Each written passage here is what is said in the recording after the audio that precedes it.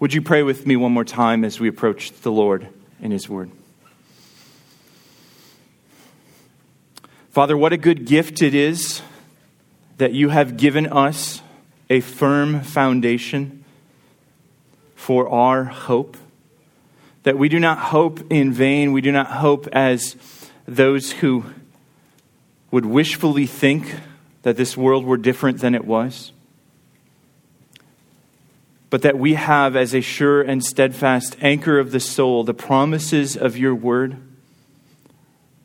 which proves true, your word which always accomplishes its purposes, your word by which you created the whole universe and everything in it, your word by which you made precious and very great promises, by which you accomplished those promises.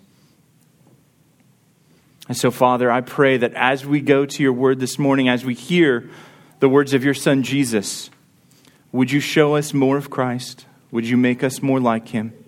Would you bring conviction? Would you bring the comfort of your gospel? Would you help us to know you? We pray that you'd meet every person here with what is needful this morning from your word. In Jesus' name we pray. Amen. Amen, friends. Our text this morning is Matthew 7. Matthew 7, we're going to be in verses 13 to 29. As you turn there, imagine with me for a moment if this stage was on fire. I'd be able to see a little better, so that'd be helpful. But I'm not talking like a little, like tiny little smoking ember in the over by the guitar case, but I'm talking about like a raging inferno that's starting to melt my shoes. Imagine that this stage is on fire and the smoke is starting to billow out and you're starting to cough. What should I do if that were the case? What would be the best approach? I think our brother Thad, being a safety-minded individual, would say we ought to flee. We ought to get out of here. And I think that'd be a good call. Right? The normal response, if there was a fire that was out of control, would be, get up, get out, run away. But imagine instead of doing that, I maybe said, hey, we ought to probably think about getting out of here. But I said, but don't worry, because Ryan is a firefighter, so I'm sure he's got a handle on it. And we have sprinklers that are going to come and trickle down and going to take care of that fire. And we have fire extinguishers, and I think we can probably handle it. It's okay, guys. And you just all kind of sat in your seats and watched me run around like crazy trying to put out a fire with maybe Ryan's help.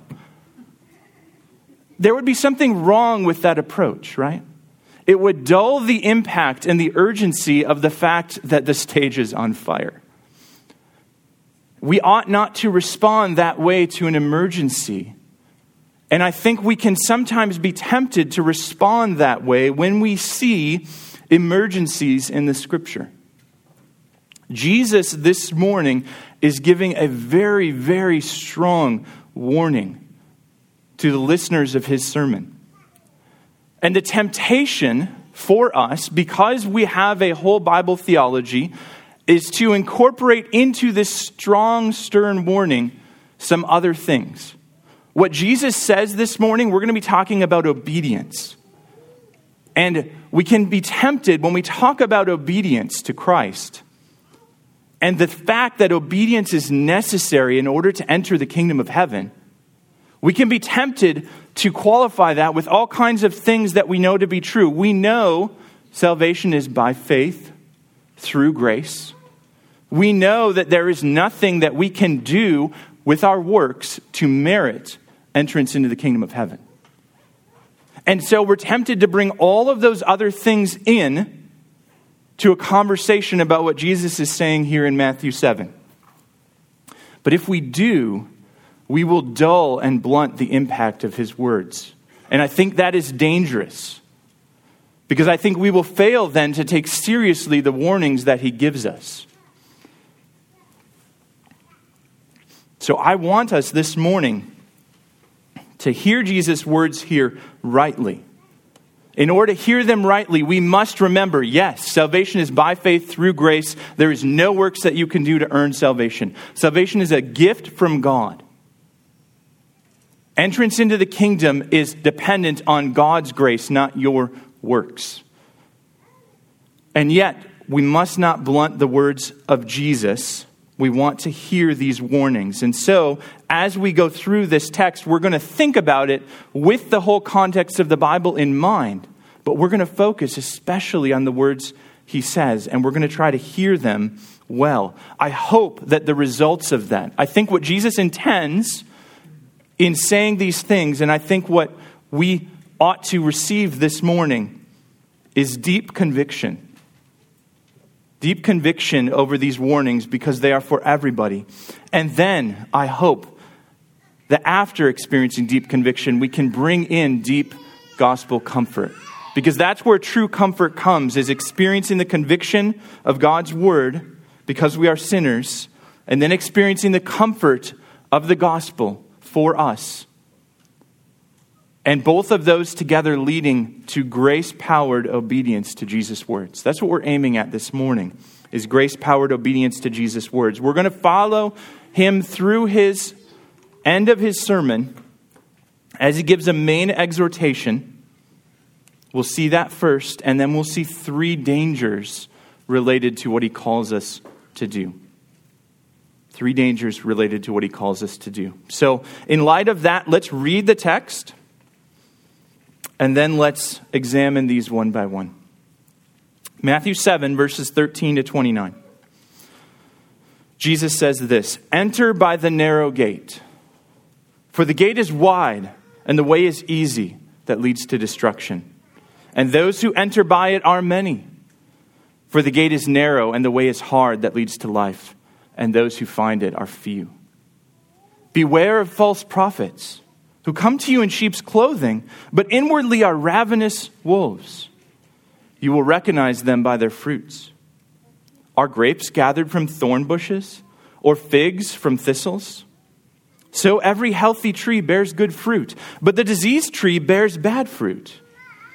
A healthy tree cannot bear bad fruit, nor can a diseased tree bear good fruit. Every tree that does not bear good fruit is cut down and thrown into the fire. Thus you will recognize them by their fruits. Not everyone who says to me, 'Lord, Lord,' will enter the kingdom of heaven, but the one who does the will of my Father who is in heaven. On that day many will say to me, 'Lord, Lord, did we not prophesy in your name and cast out demons in your name and do many mighty works in your name?' And then I will declare to them, 'I never knew you. Depart from me, you workers of lawlessness.' Everyone then who hears these words of mine and does them will be like a wise man who built his house on the rock. And the rain fell, and the floods came, and the winds blew and beat on that house, but it did not fall, because it had been founded on the rock. And everyone who hears these words of mine and does not do them will be like a foolish man who built his house on the sand. And the rain fell, and the floods came, and the winds blew and beat against that house, and it fell, and great was the fall of it. And when Jesus had finished these sayings, the crowds were astonished at his teaching, for he was teaching them as one who had authority, and not as their scribes."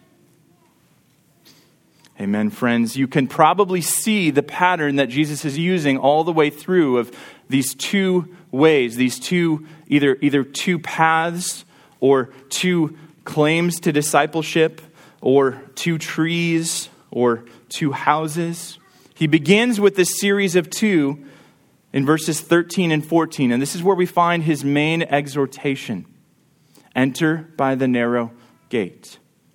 That's all Jesus is saying in this whole section, really. Enter by the narrow gate. Enter, come into by the narrow gate. Enter what? He's been talking all along about the kingdom. Enter the kingdom by the narrow gate. Enter, what he says, leads to life. It's an invitation to enter the kingdom, an invitation to enter life. It's a call to action.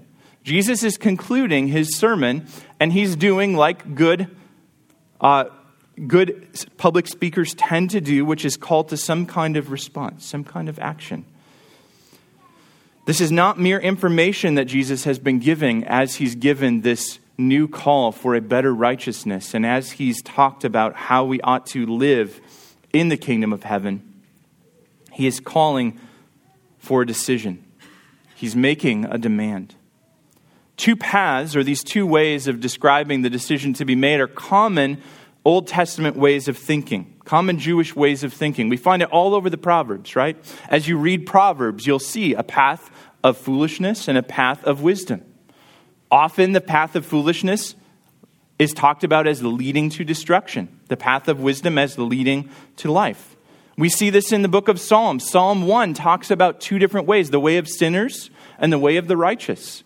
And all through Psalms, the way of sinners and the way of the righteous is contrasted.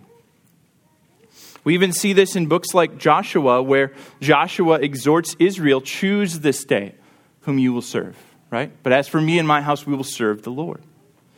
All of this call for response to what's essentially a fork in the road. There are two ways to go. There's not a plurality of ways. Choose this day which way you will pursue Jesus. There's enter by the narrow gate,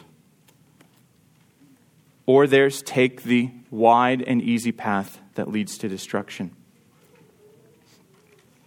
Jesus distinguishes the two ways, not by popular opinion. Notice, where do the many go? Where do the masses go? It's through the wide gate, down the easy way. Many go that way. Few, Jesus says in verse 14, few find the narrow way.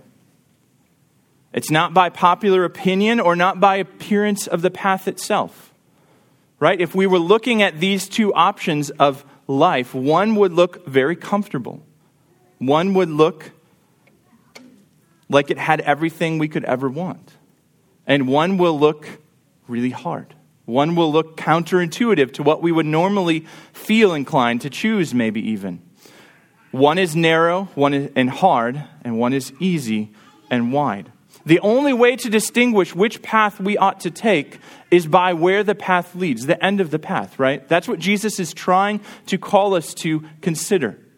How we respond to this sermon, how we respond to what he is saying here, will either lead to destruction, death, judgment, or it will lead to life in his kingdom.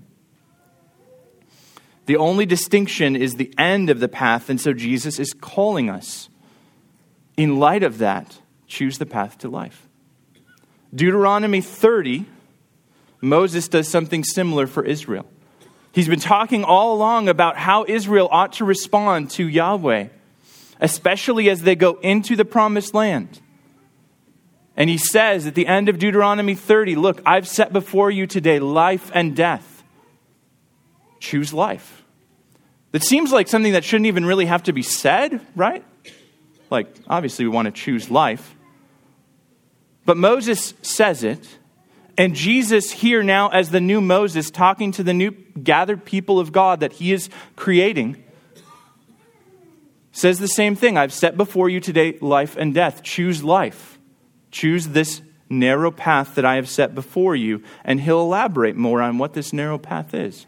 Namely, hearing and doing his words. The call to enter by the narrow gate is a call to go through the gate that Jesus himself in John is revealed to be, right? Jesus himself is the gate to the sheep. The thief climbs over the wall. All who enter through the gate are the ones that are part of his flock. Jesus himself reveals himself in John 14 as the way. So not only is he calling to a particular way of life, but he's saying, I am the way. I am the one who leads to life. This call that Jesus gives, this exhortation to enter the path to life, is a call to follow Jesus. It's the same thing as him saying, follow me. Follow me, hear my words, and do them, as we'll see in a little bit. The main point that Jesus is saying in all of this is that we ought to follow him and enter life. And in order to enter life, we must hear and do his words. To enter life, we must hear and do the words of Jesus. And he wants us to know that there are going to be dangers and barriers because this way is hard, because this way is narrow, because few find it. we can expect that there are going to be barriers to walking this way. And that's what he spends the bulk of his time on as he gives these different analogies. There's going to be three dangers we want to talk about. The first is found in verses 15 to 20. The first danger is following the wrong people.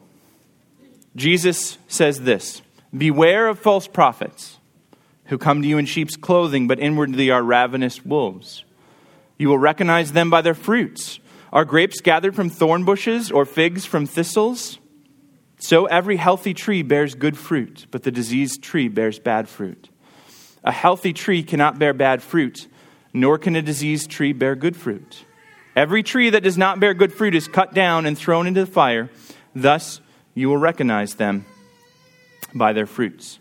I don't know about you, but I find it interesting that Jesus, after calling his people to follow him on a particular way, the first warning he gives them, the first danger he mentions, is the danger of false prophets.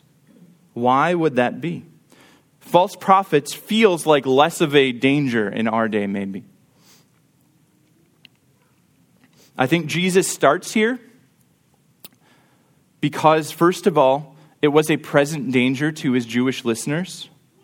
As he was interacting with the common people of Israel, he was being ardently opposed by the leaders, those who would claim to be prophets, those who would claim to be speaking on behalf of God. The Pharisees and Sadducees and other Jewish leaders were opposing Jesus, arguing things like he's casting out demons by Beelzebub. He himself is a drunkard. His disciples are foolish. And so Jesus wanted to warn of this danger, but he knew that it wasn't going to remain just a danger for first century Jews. The danger intensified in the early church. This is why Paul, in Acts 20, when he says goodbye to the Ephesian elders, what does he warn them of? He warns them of the reality that fierce wolves will arise within their ranks from their own people and say twisted things and lead others astray.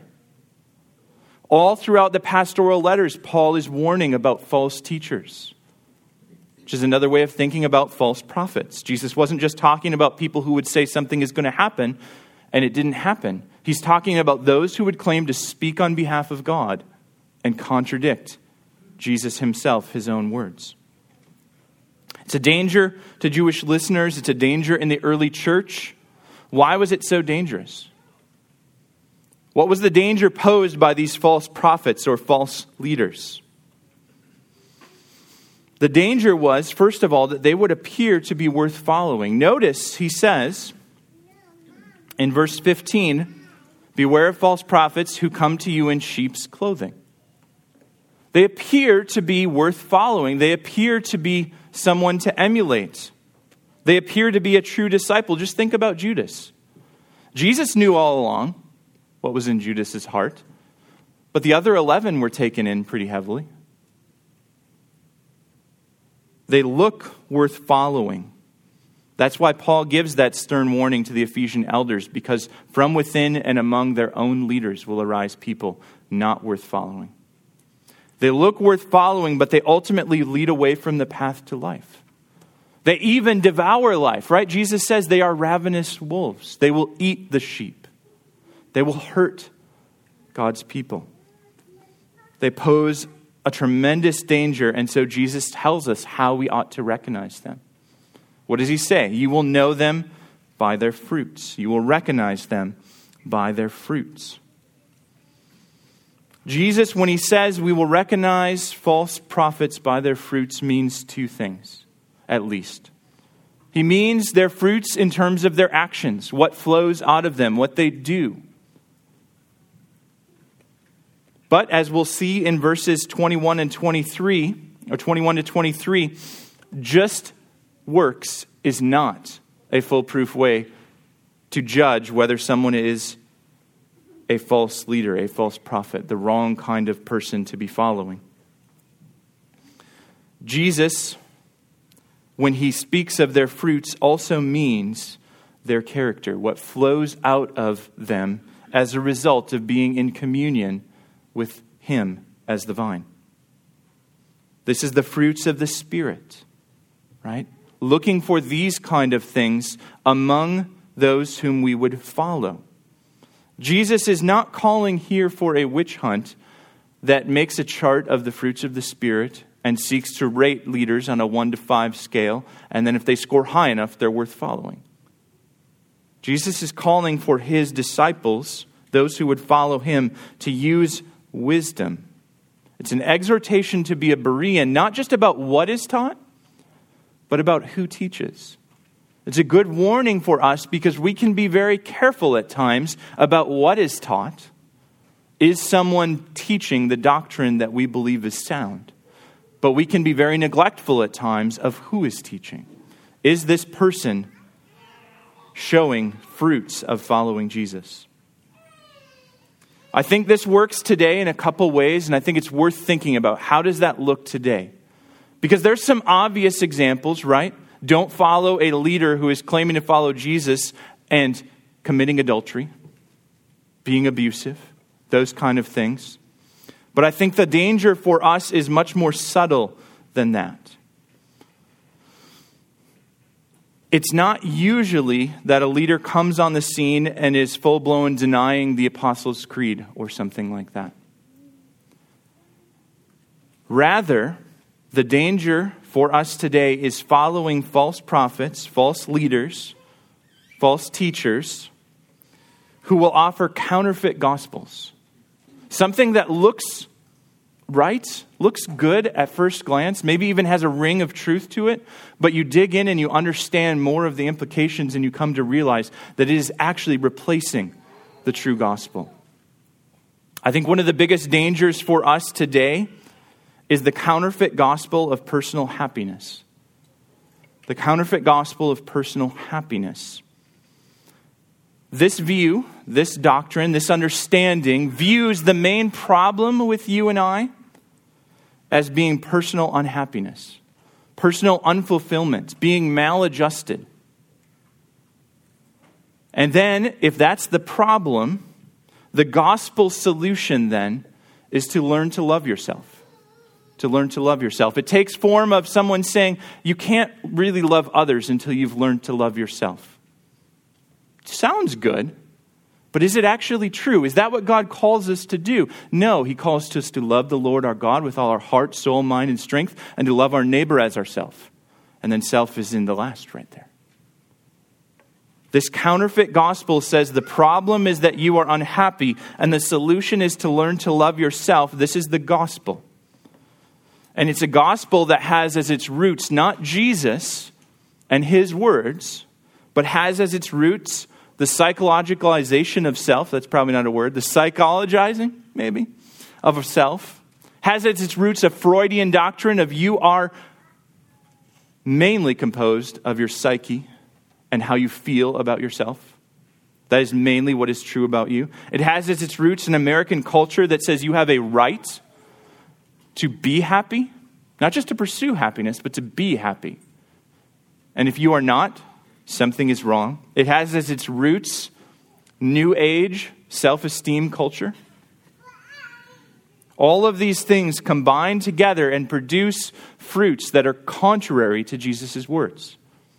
Jesus talks about anger, right, in His sermon. And He says, you must be reconciled with your brother. If your primary purpose in life is to be personally happy and to love yourself, then you will not be willing to do what is sacrificially required to be reconciled with your brother. Jesus says to pluck out your eye if you are captured by lust. If your primary purpose is to love yourself and be happy, you will certainly not cut parts of yourself off, even metaphorically, right? Jesus gives admonition about divorce, and what is the primary leading factor in divorce? We no longer love each other. We're no longer happy. This gospel, this false gospel, this counterfeit gospel has tremendously damaging fruits. tremendously damaging fruits. And the reality is that it's preached from many pulpits today. Why is this? Because as Paul warns Timothy, in the last days, we will gather teachers according to our own passions. And so if we are passionate about our personal happiness and about our need for fulfillment, we will gather teachers who are going to teach us that.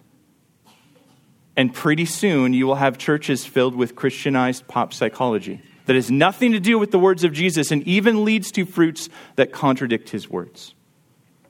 Jesus then will become a drug to be used to self-medicate yourself into happiness rather than a king to be obeyed. Friends, it ought not to be so. Do not follow such teachers. Who then should we follow? Who then is the right kind of person to follow?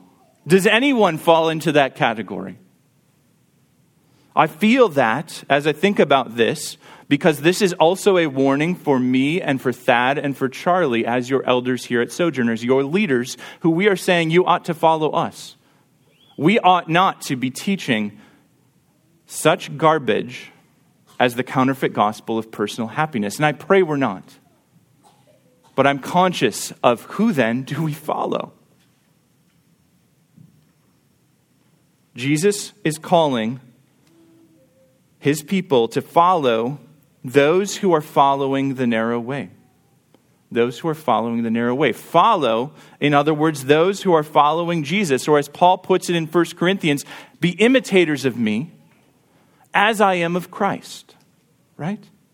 Paul can say that because he knows that his life is worth imitating because he is following Jesus. I hope that I can say that too, and I hope that Thad and Charlie can say that too, and I believe we can with integrity.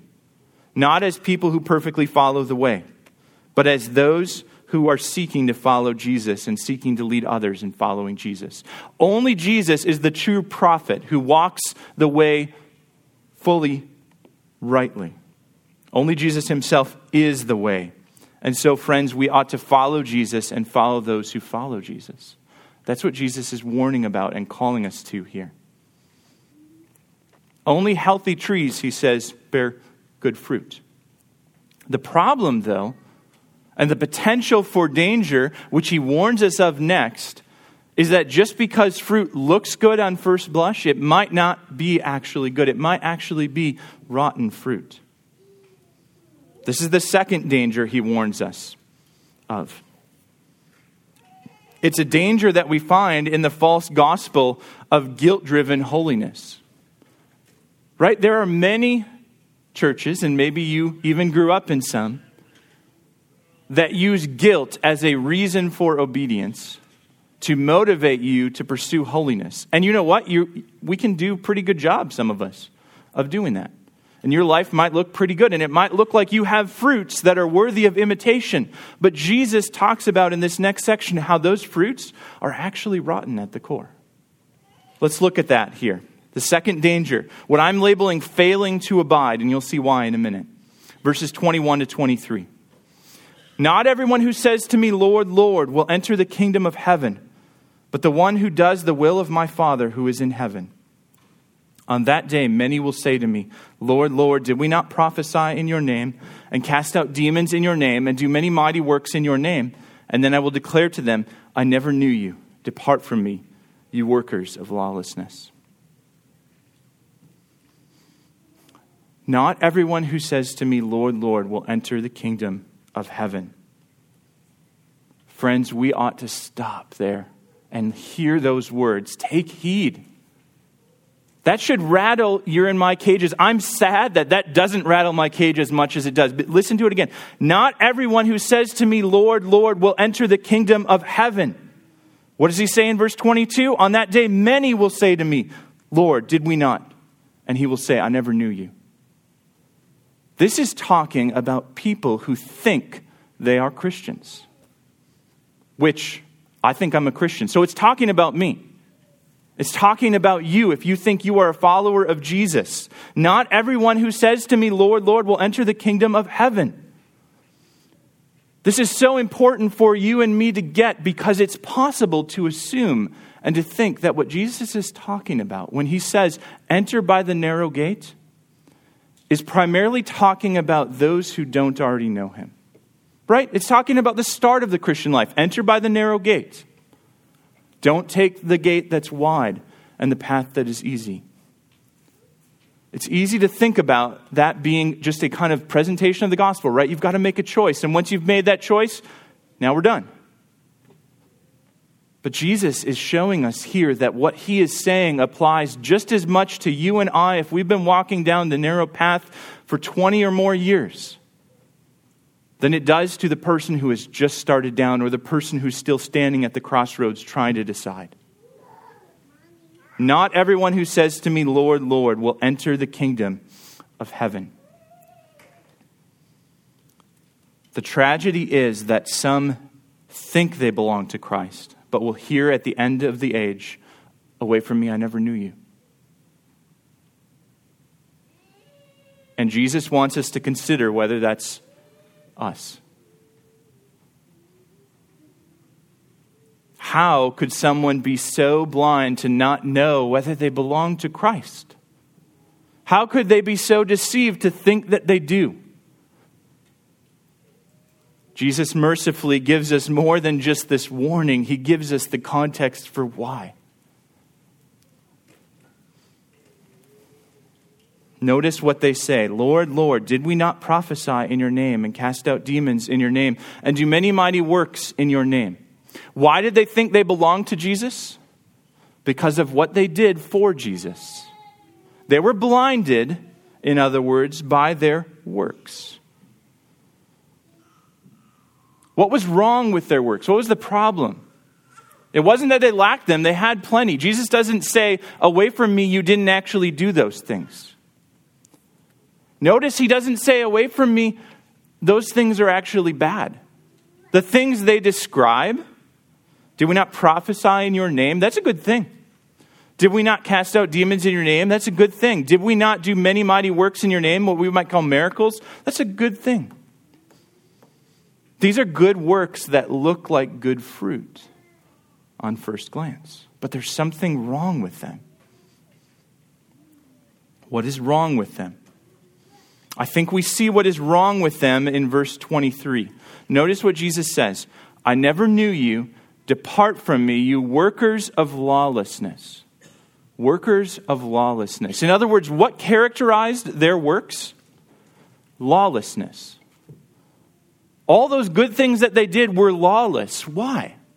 What's wrong with them that makes them lawless? I think again the key is in verse 23. Jesus says to them what? I never knew you. I never knew you. The problem, what makes their works lawless, is not that the works themselves are broken, but that the works themselves spring not from a heart that knows Jesus and that Jesus knows. They spring from something else. We see in John 15, I think, an explanation of this. We don't have to turn there. I'm just going to summarize it for you. It's probably familiar to many of us, right? John 15, Jesus says that he is the vine and his Father is the vine dresser. And what does he say and call his disciples to do? He calls them to abide in the vine. And he says, if you abide in the vine, what will happen? You will bear fruit. He even says a little bit later in John 15 that if you abide in the vine and bear fruit, you prove that you are indeed his disciples. So the problem isn't that there's lack of good works. The problem is that those good works are not springing from abiding in Christ. They are springing from other sources. If abiding is how we produce fruit that actually is good fruit, that actually honors Christ, that leads to him saying, I knew you, what do you think happens when the fruit itself becomes the focus? When we become so absorbed with casting out demons, prophesying in his name, doing many mighty works in his name. When we become so absorbed with those good works that we neglect the actual abiding. Think about it this way. Many of you, I think, are familiar with the story of Mars Hill and Mark Driscoll, and I know some of you have heard the podcast describing what happened at Mars Hill, the rise and fall of Mars Hill. It's helpful. One of the things that's remarkable in that is the amount of seemingly good fruit that flowed out of his ministry. And there was a lot. But as you hear more of the story, you hear how much this fruit became a focus, how much effort and energy had to go into maintaining and building this organization. They became so leveraged at one point that they had to grow by a certain percentage every year just to pay back the last year's debts and things like that. It became a machine that grew out of control. And I think hearing his story, I would guess, and I think I would be right, that part of what got left off was that abiding in Christ. It happens all the time when celebrity pastors fall. There's much good work, and yet there's something at the root that is not healthy. It's a danger not just for celebrity pastors or those involved in big, massive ministries that take a lot of attention. It's a danger for all of us, friends. Think about Mary and Martha. Jesus goes and visits their home. And what happens? Mary sits to listen to Jesus, to get to know him. And what does Martha do? She's so consumed with being a good hostess, which is not a bad idea if the Savior comes to your house, right? She's consumed with these good things. And what does Jesus say? He says she's distracted with much serving. She's distracted with good things that are not bad in and of themselves, but she's not abiding in Christ as she ought to. How do you get to know Jesus? Spend time with him. How do you spend time with Jesus? What are we called to do? These are the ordinary means of grace. How do you get to know Christ? You spend time with him in his word. You spend time with him in prayer. And you get to know him by spending time with his body. Right? Just ordinary things in the Christian life. That is how, one of the main ways we abide in Christ is by spending time with him and getting to know him. Through prayer, through his word, and through body life. What do we neglect when we get too busy with good works? I know for me, I neglect prayer. I neglect reading of his word. My job is being around the body, so I can't neglect the body as much, but I neglect those things, right? I think that's normal for all of us in the Christian life. I don't think it's good. I'm not saying it's good, but I think it's the norm. That when we get busy with good things, we neglect the necessary things. This is why Luther could say tongue-in-cheek that he had so much to do that day that he had to spend the first 3 hours in prayer. Because he knew that's not really how we think. And he knew we tend to neglect abiding. What happens is we neglect these things when we are too busy, and then slowly we drift from abiding in Christ. And a life that consists of this will eventually find, A, that you do not know Jesus, and when you see him face to face, he will say, I don't know you. This is the warning for us. That if we do not abide in Christ, if we fail to abide in Christ, even as we may do many good things, he will say, I never knew you. May it not be so of us. Friends, I can't tell you how many times reading this text and thinking through it this week, I stopped and said, Jesus, may it not be true of me. It is a danger for us, regardless of the fact that salvation is by faith alone, through grace alone, and we believe in the perseverance of the saints. It is a warning, and it ought to be heeded. Let the cry of our hearts may it not be so. Failing to abide is essentially doing without hearing. And there's another inverse side to that, and that's hearing without doing. As we look at the last section here, we see that danger. Failing to hear and do the words of Jesus, failing to obey, in other words. In verses 24 to 27. A very familiar imagery from this text, right? The house built on the rock and the house built on sand. Jesus says, everyone who hears these words of mine and does them will be like a wise man who built his house on the rock, and the rain fell and the floods came and the winds blew and beat on that house. But it did not fall because it had been founded on the rock. And everyone who hears these words of mine and does not do them will be like a foolish man who built his house on the sand. And the rain fell and the floods came and the winds blew and beat against that house, and it fell, and great was the fall of it. In this contrast, Jesus captures the most tragic response to his Sermon on the Mount of all. You know what that is? It's nothing. It's a shrug of the shoulders, an oh well, or a oh, that's nice. It's a response that happens all the time to God's word. We hear, we might even believe and agree that, hey, this is a good thing. But we do not obey. We do not obey.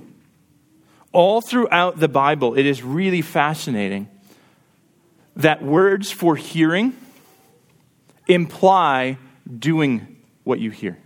Imply obedience, right? We know this even from just daily life with kids.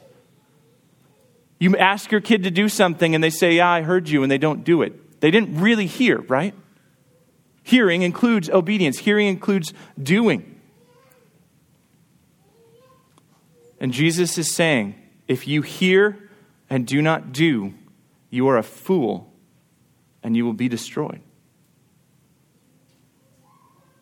The ones who please the Father, the ones who do the will of the Father, as he talks about in verse 21, are those who do what he says in verse 24. Hear these words of mine and do them. They will be like a wise person and they will be led to life. This is the path to life. Why would anyone hear then without obeying? I think the answer is we hear without obeying. When we do that, it's because we're too busy building. Notice in this text, everybody's a builder, right? Everybody's building a house. It's not that there's no house building being done. The problem is hearing and obeying, not building a house. The houses may look similar, but when trials come, their true foundation is revealed. Their true reality is revealed. We've seen this in the last 2 years with COVID, where churches are filled with people who hear and listen and maybe even agree, and yet have not been obeying the word of Christ. And so what happens when trials come and things get hard? People leave the churches in droves. The houses may look similar, but their reality is revealed in trials. The question is not whether a house is being built, but which foundation is it being built on.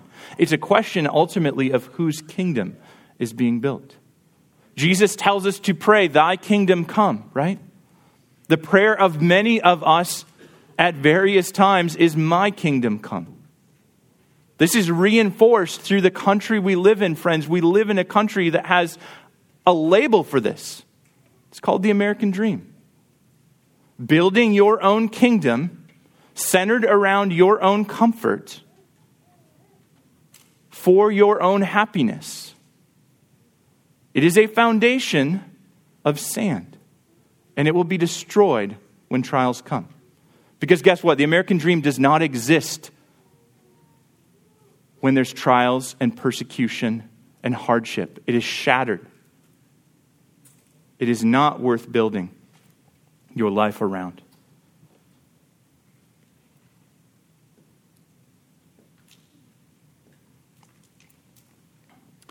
And so we are confronted with this reality that when we hear without doing, we are failing to obey what our Lord has said. We have a tendency to think that what Jesus calls us to is to come and accept him. I love the way D.A. Carson puts this. He talks about the church spending so much time talking about why you ought to accept Jesus, and very little time talking about why Jesus ought to accept you. And I think that's so true. Come as you are, stay as you are, come with little cost.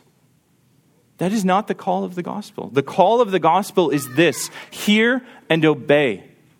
Come and submit to a king and a kingdom who demands everything from you. And once you do, once you experience that, it leads not to a life of suffering, and it can lead to suffering. What I mean is it leads not to a life of sadness. It leads to a life filled with purpose. It leads to a life filled with peace. It leads to joy that comes in the morning, even if weeping tarries for a night.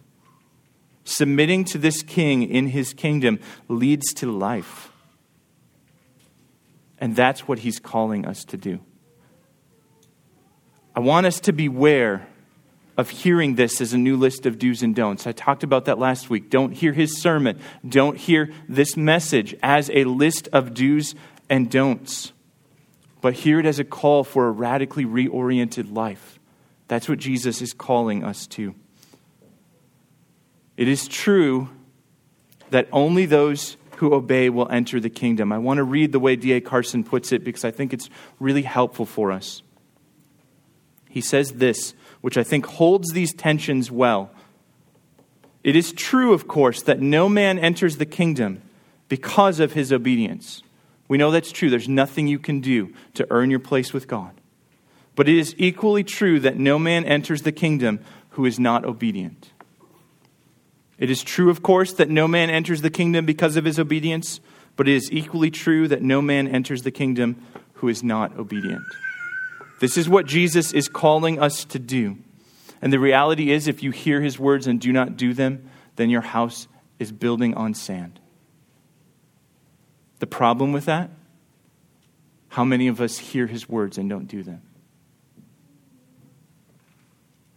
I would say we all do at various times. I don't want to take away the impact if you're thinking, I never do. That's certainly a problem. But even if you hear his words and obey them often, if you fail to keep one part of the law, you have still violated the whole law. What do? This is why Jesus starts his sermon where he does. What did he say in Matthew 5, verse 3? Right? What did he say? Let's look back at that for a second. He said, "Blessed are the poor in spirit, for theirs is the kingdom of heaven." Blessed are the poor in spirit. Blessed are you who recognize that when Jesus says, if you hear and obey my words, you build your house on the rock. And if you hear and do not obey, you build your house on the sand. Blessed is the one who says, you know what? I've heard and I've not obeyed. Lord, forgive me. Help me. Who pleads with Christ. Help me abide with you because I have left my first love. I have chosen many times and in various ways the wide, easy road. Just like it is not a binary choice at the beginning of a life that has no matter then what you do, it is also never too late to repent and turn to Christ while you still have breath. He is faithful and just, as we said in our liturgy, to forgive us and cleanse us from all unrighteousness. The end goal must never be try harder and do more. The end goal must always be learning to do the brokenheartedness that verse 3 talks about. Blessed are the poor in spirit, for theirs is the kingdom of heaven. It's grace-powered obedience. It comes when we have deep conviction of our failures, and we have deep assurance of the gospel hope. We experience deep comfort, and we experience the grace that enables then our obedience. It's grace-powered obedience because who does Jesus say the words belong to? He says in verse 24 of chapter 7, everyone who hears these words of mine and does them. The words belong to Jesus. The ways belong to Jesus. And Jesus himself is the one who saves and who sends his Spirit and who enables this kind of walking along the way. We see at the end of this chapter his crowds astonished because he is teaching them as one who has authority. And we'll see as we get into next week his next actions, what he does with that authority. This sets us up for the whole of the theme of chapter 8, 9, and 10. As Jesus uses his authority for the good of those who are broken, for the good of those who have built houses on sand and desperately need a Savior to come and rescue them.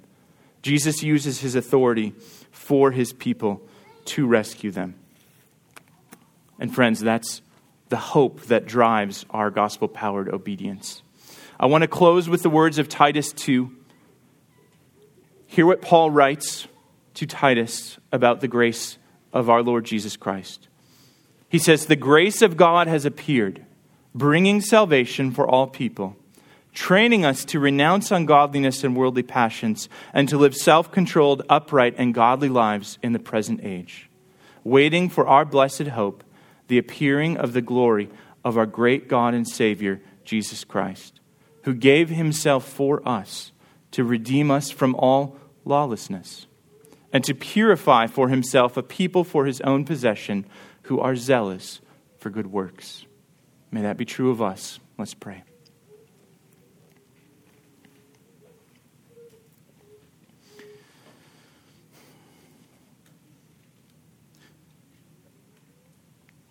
Jesus, we thank you for your hard words, for your stern warnings. You warn us because you love us and you want to see us on the path to life. I thank you that you do not just give warnings and you do not just give admonitions and you do not just tell us that you are going to judge, but you also provide us with hope of mercy because of your great love. You also bring about in yourself the grace of God that changes us. You yourself desire to present us as a pure and spotless bride. And so you work in us so that we might be a new people, that we might be zealous for good works.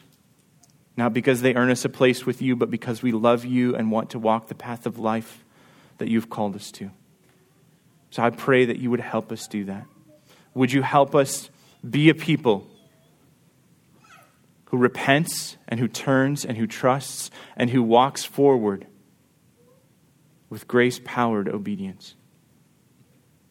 We pray these things in your name and for your glory. Amen.